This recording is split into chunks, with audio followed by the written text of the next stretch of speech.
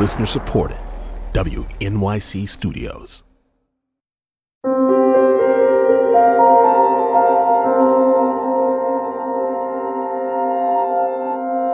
I've always believed we can define America in one word: possibilities. That in America, everyone should be given an opportunity to go as far as their dreams and God-given ability will take them. It's time to put away the harsh rhetoric, lower the temperature, see each other again, listen to each other again. And to make progress, we have to stop treating our opponents as our enemies.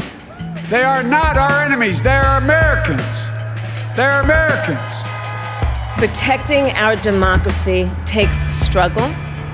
It takes sacrifice. But there is joy in it. And there is progress.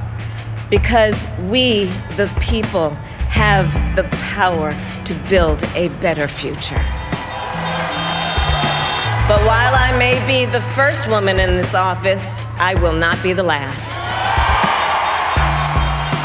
And especially for those moments when this campaign was at its lowest ebb, the African-American community stood up again for me.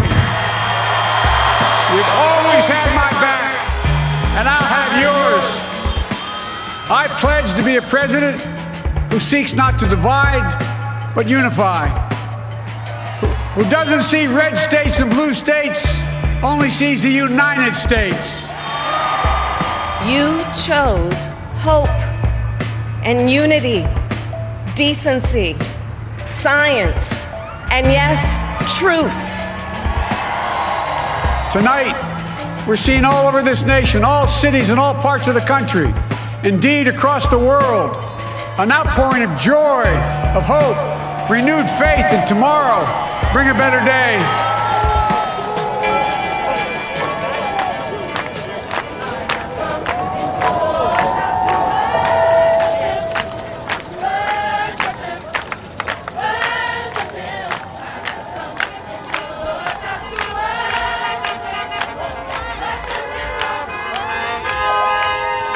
It's Politics with Amy Walter on The Takeaway. Good to have you with us. After a round-the-clock counting of absentee and early ballots, Vice President Joe Biden was declared the winner of the 2020 election. Meanwhile, the president, as he's done throughout the fall, has been falsely attacking the results, claiming with no evidence that there's been widespread fraud. Many of his supporters have been protesting outside of state election offices, echoing these false claims. It's also looking likely that control of the Senate will come down to Georgia, where 2 Senate races are headed to January 5th runoffs. And in the House, a predicted blue wave failed to materialize, leaving Democrats with a very narrow majority. Maya King is politics reporter at Politico, and Joel Payne is a Democratic strategist and host of the podcast, Here Comes the Pain. Joel, Maya, welcome. Thanks for having me. Thanks for having us. Joel, first, I want to start with you. Give me your reaction to the news that Joe Biden has received enough electoral college votes, puts him over the top to be the next president.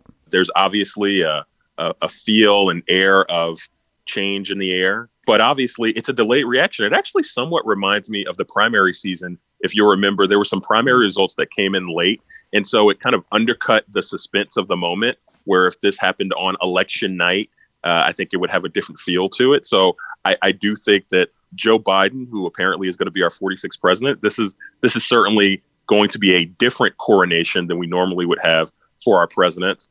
Obviously, there are some legal hurdles. I'm sure the president will continue to put up a fight. But the next thing I'm looking for is what will kind of the Republican elites, the influencers, people like Mitch McConnell, Republican governors around the country, what will they signal in terms of how they will respond? Will they demonstrate that they're ready to work with Joe Biden, or will they resist? Will they stay tight with President Trump and his message? We saw a Senate candidate who just won in Alabama, Tommy Tuberville, put out a pretty strident statement that he thought that there was some chicanery going on. We've seen others like Larry Hogan suggest that we should count the votes and that if Joe Biden is the winner, that they'd welcome it. So I'm looking for that next. That's a great point. And Maya, I want you to sort of talk about that a little bit, too. We didn't hear Republicans on Capitol Hill stand up to repudiate the president, to say none of these claims have any merit. Instead, they've either been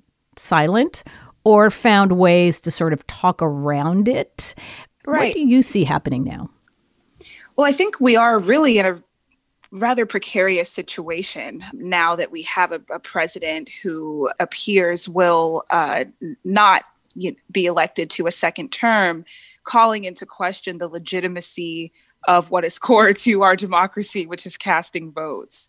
And it really is going to be incumbent upon more GOP leaders and figures to come forth and say that this is inaccurate, to claim victory where you don't have it, and to try to call into question the legitimacy of votes. And I think the reason why this is so dangerous is because 70 million people voted for Donald Trump and support him, and a large number of those people who voted for him listen to what he says and take it at face value and believe it to be true.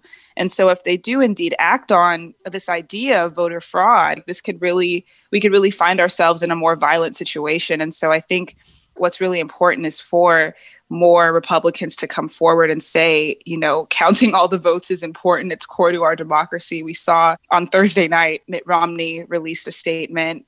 A trickling in of other prominent Republicans like Susan Collins have also said it's important that we count all of the ballots. Roy Blunt as well has also come forward. So there are a few, but I think we'll need to see a stronger presence here. Given what we have seen in Georgia at the regular election, what do you think this tells us about prospects for the Senate elections?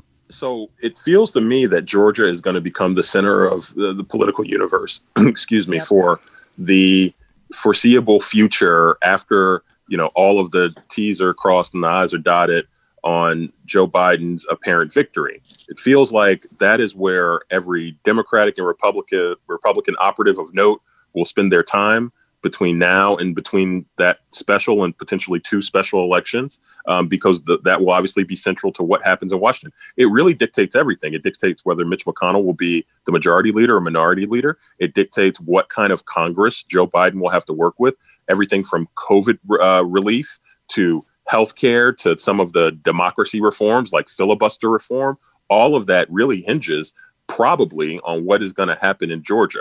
Two words I want to elevate here: realignment and mandate. I think there's going to be a lot of recriminations about what the realignment of everything that's happened with the election means for both Democrats and Republicans, some surprising trends that we've seen. And I think that plays, by the way, in Georgia, one of the states that'll be on the front lines of that conversation about realignment. And then mandate, right?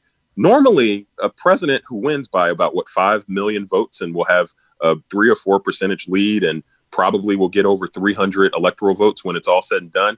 In modern times, that's somewhat considered a mandate. This is comparable to Ronald Reagan's first term. It's comparable to Barack Obama. It's comparable to Bill Clinton, even though that was a plurality.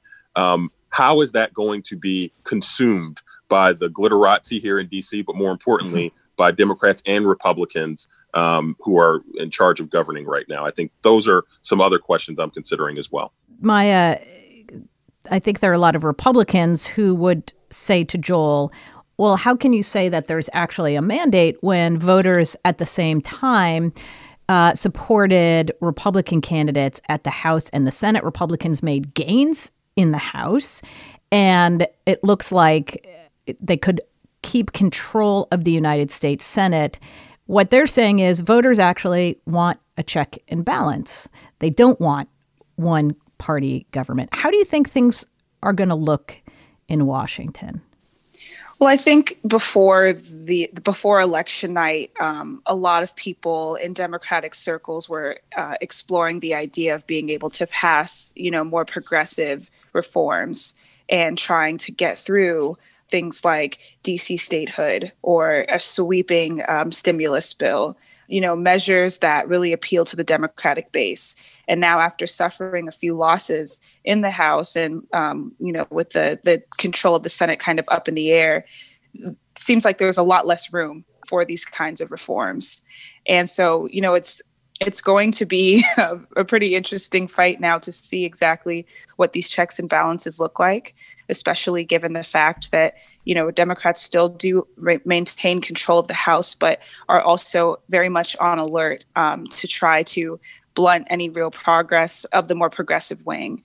Though at the same time, the progressive wing of the party has a measure of influence here, and with fewer Democrats in the House, could be poised to still try to push through some changes. Joel, I wanted you to weigh in on that because the last time we talked, you raised this issue about sort of the coming rift in the House Democrats, and Democrats sort of writ large, the Democratic Party writ large, over progressives versus the more centrist or moderate wing.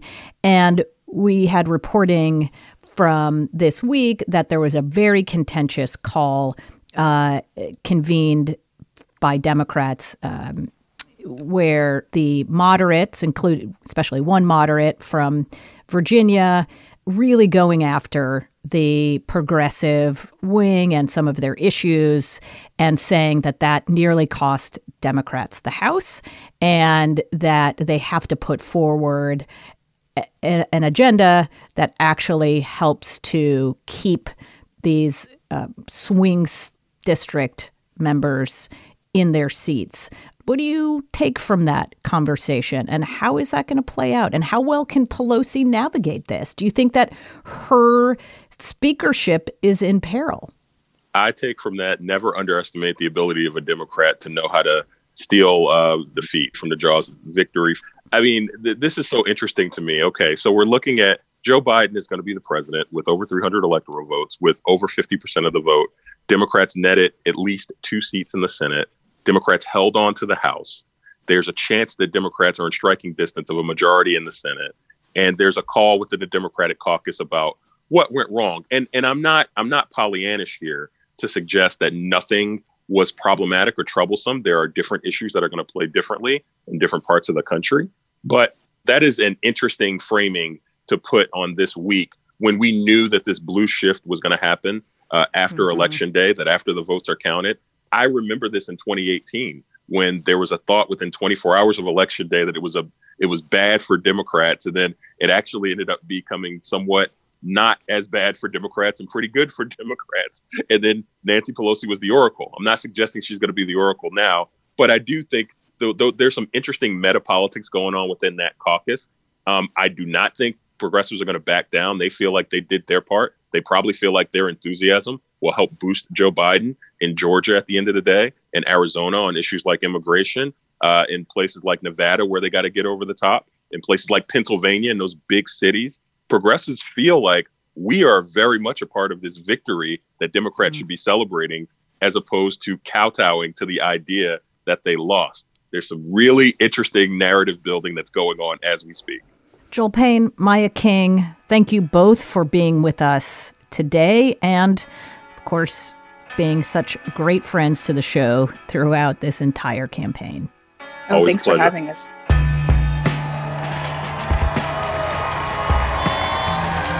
And the road ahead will not be easy, but America is ready. And so are Joe and I.